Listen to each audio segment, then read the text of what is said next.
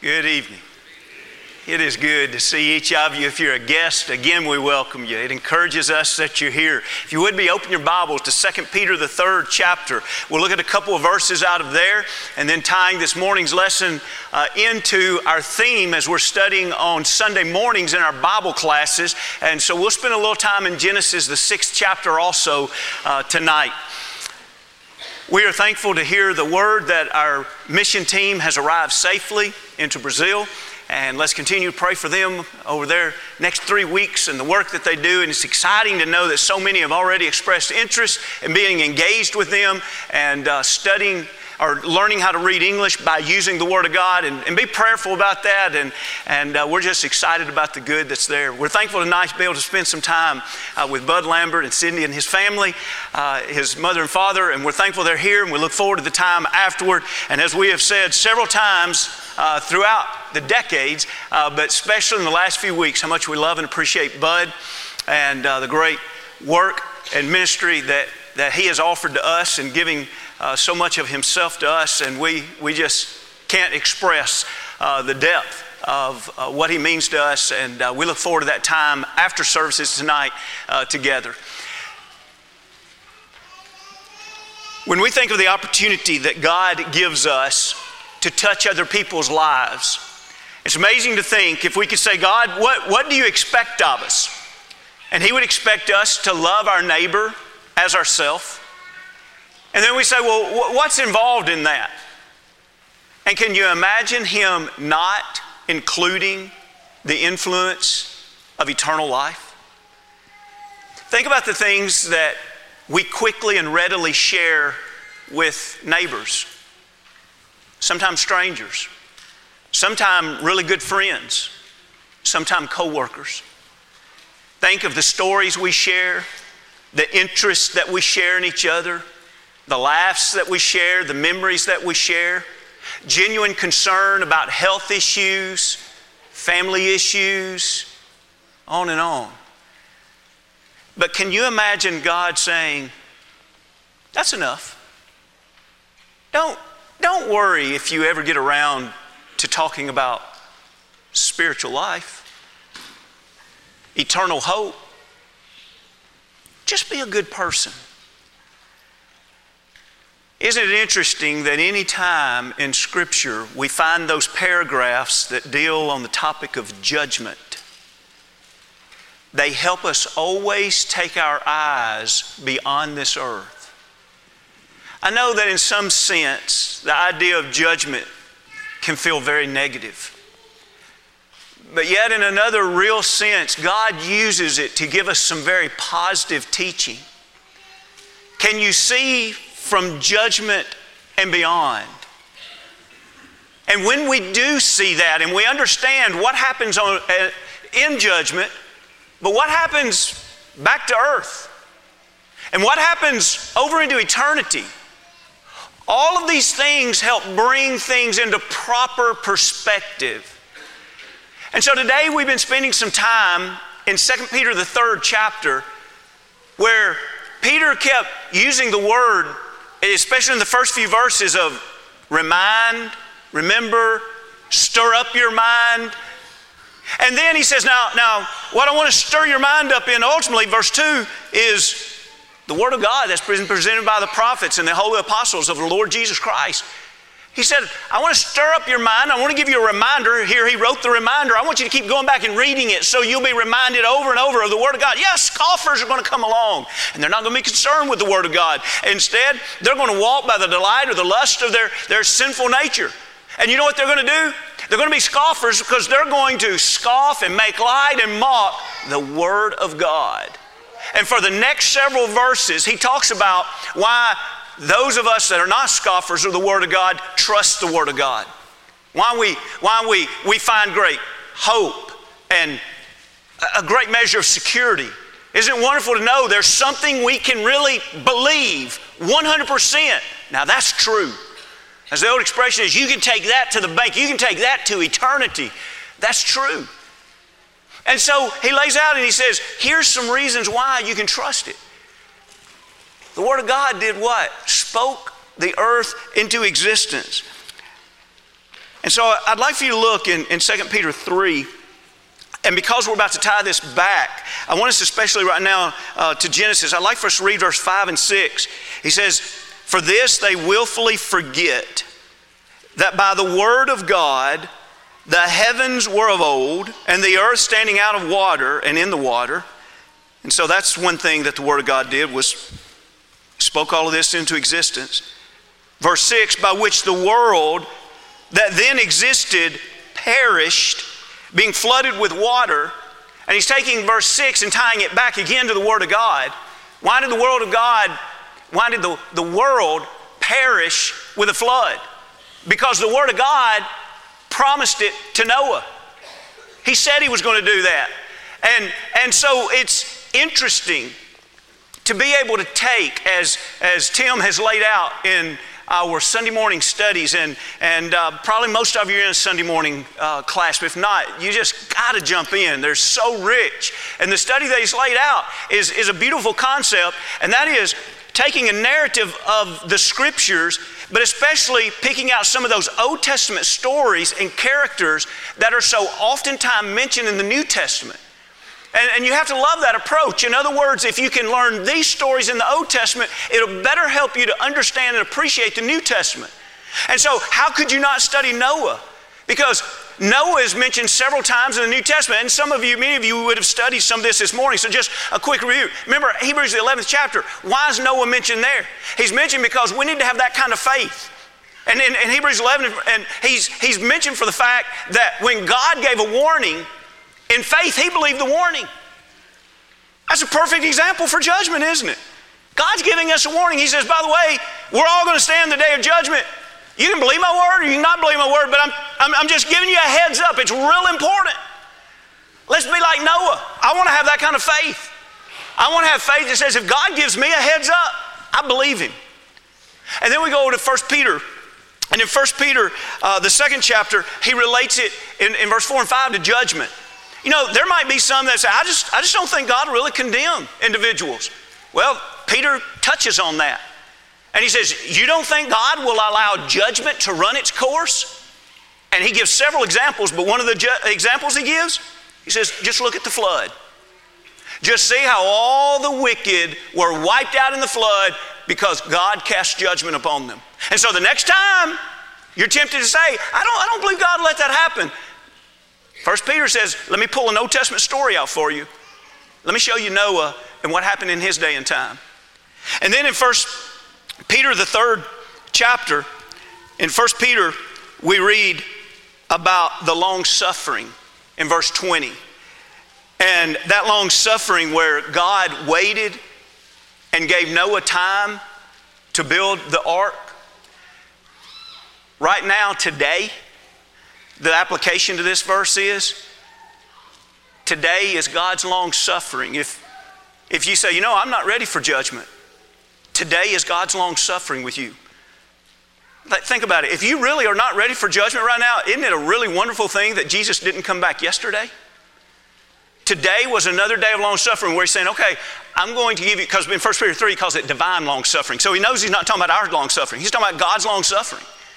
And isn't it wonderful that God has suffered long with you? And isn't it wonderful that he's giving you gracious opportunities? How beautiful is that? And so that's just touching quickly. And he even relates some of what the ark and the waters and all, tying it even into a type of baptism there in 1 Peter 3. And so really he does a few things with the story of Noah in 1 Peter 3rd chapter, which is all of it's just beautiful. But what I want you to see in the chapter that we're studying here is that in 2 Peter, the 3rd chapter, he relates it in the context, as we already said, to God's word. Can you trust God's word? Noah, when he said he's going to send a flood, Noah said, I trusted him. I built an ark and he sent the flood. All right, but then the second, and if you have your Bible open there, 2 Peter 3, notice in verse 6 again, what does he relate it to? And that's the outcome of the world, which the world that then existed perished. And so then he relates it to judgment. So it's the idea of God's word you can count on, and yes, judgment will take place. Now you and I know that there's a lot more to the story of Noah than just that. but that's the way it's used here. Now, what I'd like to do, since a lot of you studied this morning, I would like to kind of back up your minds for just a moment, because I want to make this kind of a real simple takeaway from here out with a closing that comes back to kind of where we are right now. But just for a few minutes, and the bulk here for just a minute, I want you to go back in your minds, if you will, to maybe junior high. Personally, I'd even do this with high schoolers, but a lot of teachers probably think this is oversimplified. Truthfully, I'd do this with an adult class. We may do this in manifold class sometime soon. But years ago, Miss Mayola's aunt, Fern Hill, taught me one of the most simple ways to help someone learn and remember and apply to their life a Bible story. And it was real simple. On this, isn't that great? Do I need to say any more, or do you get it? That is it. You can use that right there, and whether it's a child or an adult, they just walk away saying, I've got it. I've learned it. And it's real simple. You just open your Bible and you go through the story. If you're reading it, you want to tell it, however you want to do it. And then you say, okay, everybody, here's a piece of paper, divide it into fourths, and sketch out. You can use stick figures, whatever you want. But tell the story we just talked about in 4 scenes. And you can tell almost any Bible story in 4 scenes. And what it does is it helps us to recall the story. But also, as we're sketching it out, we're thinking to ourselves, I'm not using words. And if I'm not using words, then we have to apply it. What can I draw that says what that story is saying? And it really is amazing how this simple exercise can really work. So I'll tell you what I'm going to do. For just about 20 seconds, I'm just not going to say anything. And I want you to stare at those 4, and I want you real quick, in your mind, I want you to think, if you were going to sketch the story of Noah in 4 squares, I just want you to think in your mind, what would be in each square? And I know silence sometimes is awkward like this. Don't feel awkward. Just think about that. What would you sketch in the 4 squares?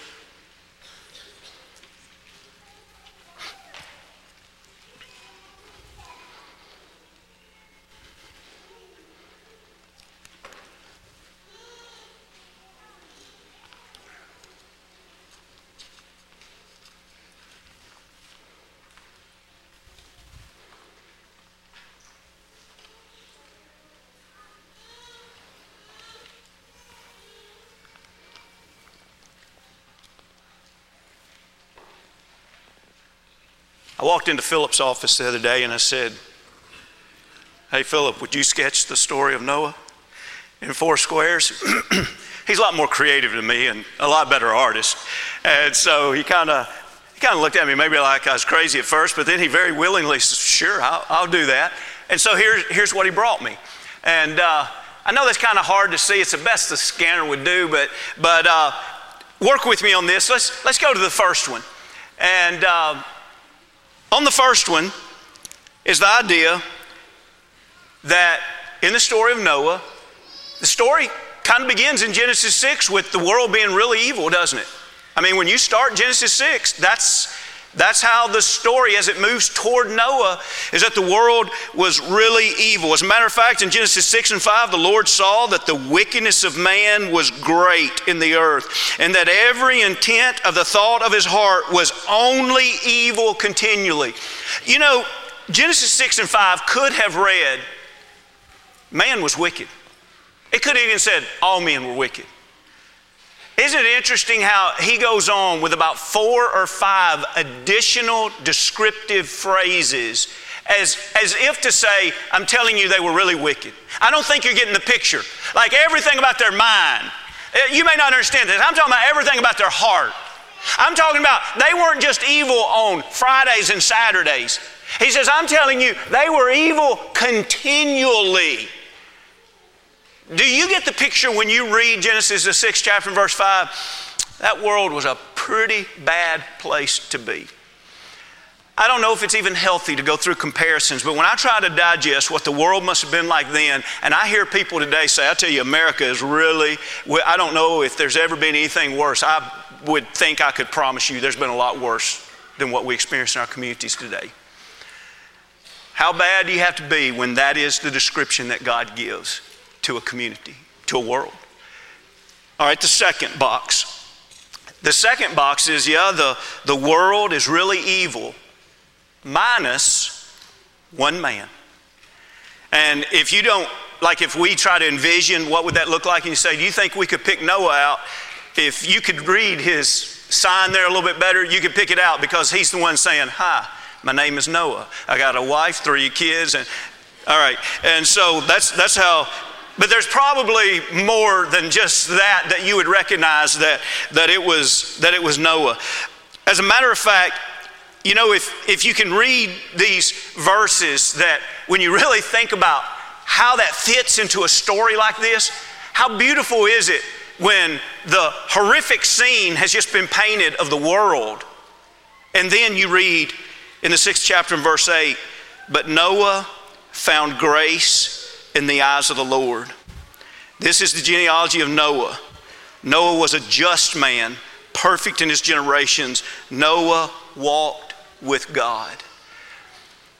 I don't know when you read the Bible exactly how your mind processes it.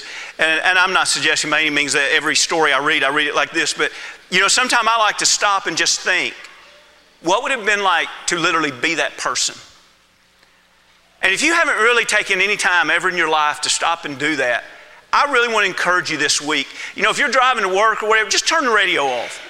If you're about to go to sleep at night, just don't go to sleep for 5 or 10 minutes and just meditate on a little bit. What would it be like to walk in Noah's shoes?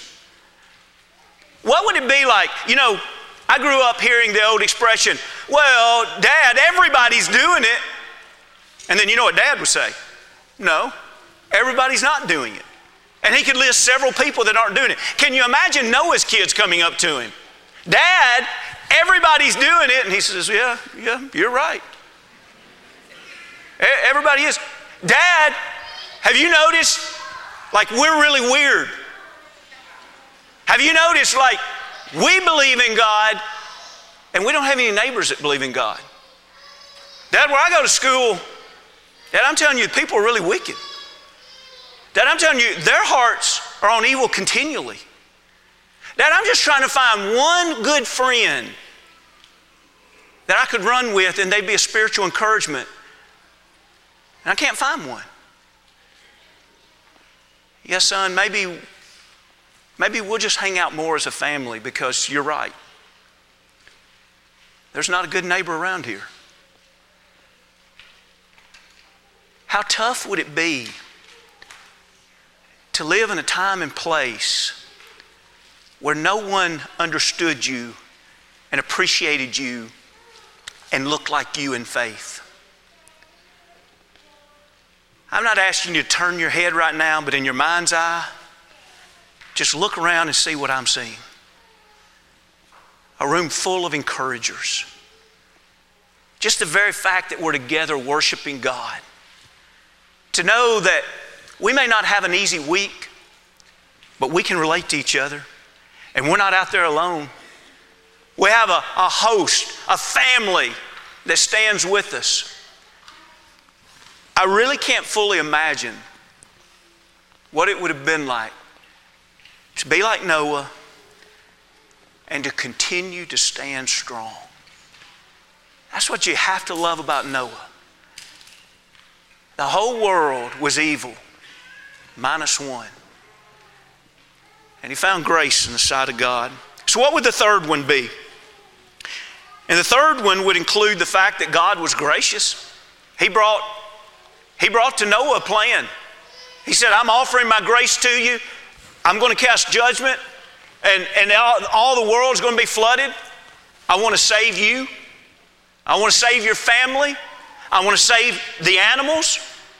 And so I've got this plan. And this plan involves graciousness from God. But you know what? Also that plan required obedience from Noah. And so when we read, like for example, in Genesis the 6th chapter, if you have your Bibles, let's read a few verses. In verse 13, and God said to Noah, the end of all flesh has come before me. This is Genesis 6 and 13. The end of all flesh has come before me, for the earth is filled with violence through them. And behold, I will destroy them with the earth. Make yourself an ark of gopher wood. Make rooms in the ark and cover it inside and outside with pitch. And he goes on, if we read, to give a lot of the descriptions of the dimensions, etc. of the ark. And then there is this beautiful description of Noah in verse 22. Thus Noah did according to all that God commanded him. So he did. And then there's more said about this in the 7th chapter, and you get down to verse 5, and it says it again. And Noah did according to all that the Lord commanded him. And so here we see the graciousness of God to offer salvation to him. And you see the plan that he offered him. And then you see the humble obedience. It wasn't easy. You know, there may be some of us sometime that get caught up even on something like baptism. And I guess there can be reasons why that's difficult to understand. I'm not trying to go there. But can you imagine if God was asking you to spend decades building a boat, a football in a field and a half long? You talk about changing your life plans. You talk about work, commitment. It's easy for you and I to sit here tonight and say, oh, isn't that wonderful? He obeyed. Try to let it sink in what it means for him to obey. And then the final scene. And the final scene of this one is that judgment came. And when we think about that, we read the 7th chapter in verse 23. So he destroyed all the living things which were on the face of the ground, both man and cattle and creeping things and birds of the air. They were destroyed from the earth. Only Noah and those who were with him in the ark remained alive. So when we look at this next screen, we see the idea of what is the story that we read about in Genesis 6. And the storyline could easily go like this. The whole world was given over to sin. But one man and his family were willing to stand separate. And because of that, God sanctified them. God set them apart. He gave them a plan and they obeyed it. And because of that, when judgment was cast, they were metaphorically speaking, they were in an ark of safety when all the rest were receiving the condemnation. So what's a story like that supposed to do? Surely there's been some benefit just in studying the Word of God. But to loop this all the way back around to where we began this morning, I'd like to go to a passage that Paul wrote. And if you will, look with me to 2 Corinthians, the 5th chapter, and this is where we're going to close tonight. I want us to close by reading 3 verses. And I want you to think with me, if you will, as we read this. In 2 Corinthians, the 5th chapter, Paul has spent the first several verses talking about that this life is like a tent. We're just using this physical body, and the soul is in this physical body like it's a tent, and it's only here for a little while. And this tent was never meant to be permanent. You see the emphasis there? Think about what we studied this morning. See the emphasis there? It's so easy for us to get caught up in thinking about everything on this earth.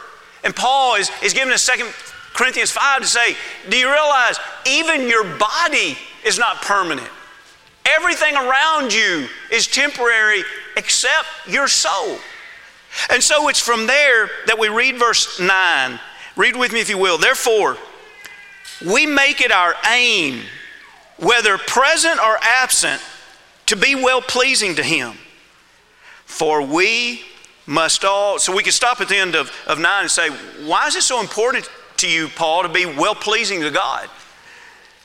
In verse 10, for we must all appear before the judgment seat of Christ, that each one may receive the things done in the body, according to what he has done, whether good or bad.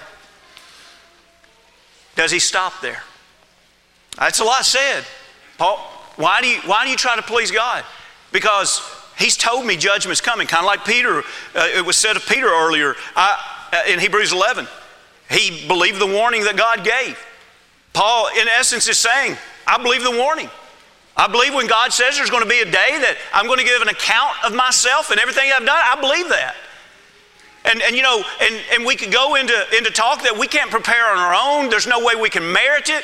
It's only by God's grace, it's only by His mercy that we can be forgiven by the blood of Jesus so that we can stand on that day and truly have our sins forgiven, that those things will not be brought up. Instead, God will look at us and see the righteousness of Christ, which is absolutely amazing. But it's in all of this, tying back to this morning. Look at the very next verse. This always stands out to me as powerful. He's just talked about the day of judgment, and he says in verse 11, knowing therefore, in other words, he says, because I know about the judgment day, the terror of the Lord, we persuade men. But we are well known to God and also trust are well known in your conscience. Wait a minute, Paul, you're one of the greatest missionaries that's ever lived. What fuels you? And this is what's interesting. It's interesting how many people today will say, I just don't believe we need to be motivated by the judgment. I believe we need to be motivated by love and God. You can't have more than one motivation in your life. And what about this? What if you are motivated by the love of God? How are you going to know what you're motivated about and toward and because of?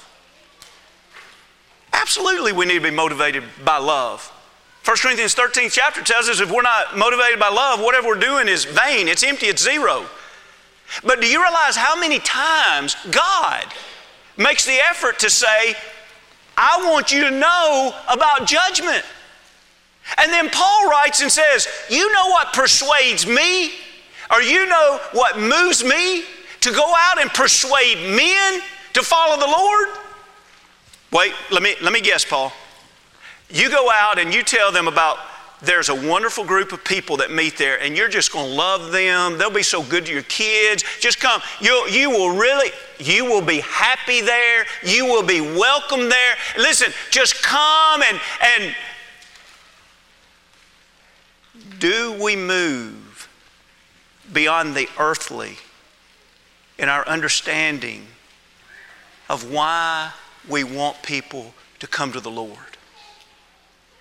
Are you listening? We've missed the big picture if we don't understand that ultimately what we're trying to offer people by the grace of God is eternal life. We want someone to be able to stand on the day of judgment and hear, well done. Can you imagine the number of people that are going to be shocked when they thought the only thing about Christian religion was just going to church and being around good people? And I wonder how many are going to say, well, I was around a lot of Christians all my life. I worked around them. I lived around them. They always talked about how good everybody was, but nobody ever talked to me about eternal life. Can you imagine standing on the day of judgment and other people saying, I knew Christians and nobody ever mentioned to me judgment? Hello, why didn't somebody mention this? And I know there's got to be the right time and place. I know you don't just walk into the office tomorrow morning and say, hey buddy, I've worked with you 10 years. I want to tell you about judgment. I get it. But I'm also saying this to you this evening. That if we're not working toward that, and opportunities to study with people, and opportunities to influence them, and opportunities to have deeper communication with them, our shallowness is killing us and our friends around us. Why is it so important to God that He would continually bring up judgment? Why is it He would give us an amazing story about Noah? And really the bulk of the story is about judgment. Here's a man who found grace. Here are people that would not yield to God. He was saved. They were condemned. I close with just 3 pointers, not saying this is complete or whole. But I believe one reason why God continually brings up judgment is to remind us we're accountable. We're real good at excuses, and we're real good at blaming other people. And on the day of judgment, it's not going to be anything but personal accountability. Second, I believe He brings up judgment because it reminds us of the judge. Leave the M-E-N-T off of judgment. There's a judge. He is just. He is fair. But you know what else He is? He's all-knowing. We're not going to pull the wool over His eyes. Fortunately for us, He's all-loving. He's gracious. I need to spend a lot of time getting to know this judge. And it would be better if I first knew Him as my Savior. But a third reason I need to study and know about judgment is because there's a verdict. Everyone that's ever lived will hear one of 2 outcomes. They will either be moved into salvation for an eternity with God, or into condemnation and into hell.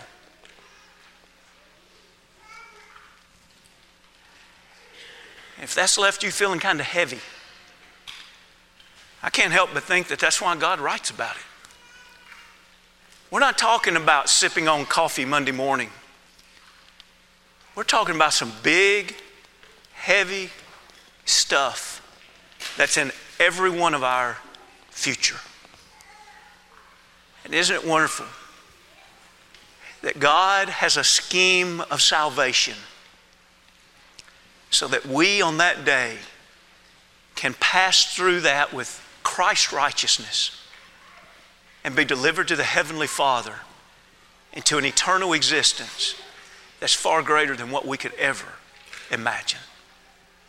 Do you know that's your path tonight? It's not because you're so good, it's because God is so good. It's because of His grace and His mercy. And have you come and obeyed God's grace? Titus 2:11 talks about the grace of God and says that it teaches us. We can obey what God asks of us. And if you haven't done that, we would urge you to do that tonight. Or if you don't even know what that means, we'd love to sit down and study with you. We really would. We're not just saying that, we really would. It's too important, it's too big to just overlook it and push it off to the side. Maybe you've begun that journey, and along the way, you can honestly say to yourself right now, I do not want the Lord to come tonight in the condition I'm in. This service, please see it as the divine long-suffering of God. Not because you've endured the preacher, but because God has given you this time. God is giving you this opportunity. God will never stop loving you. But His divine long-suffering will expire. Every one of us will reach a time that it will be too late.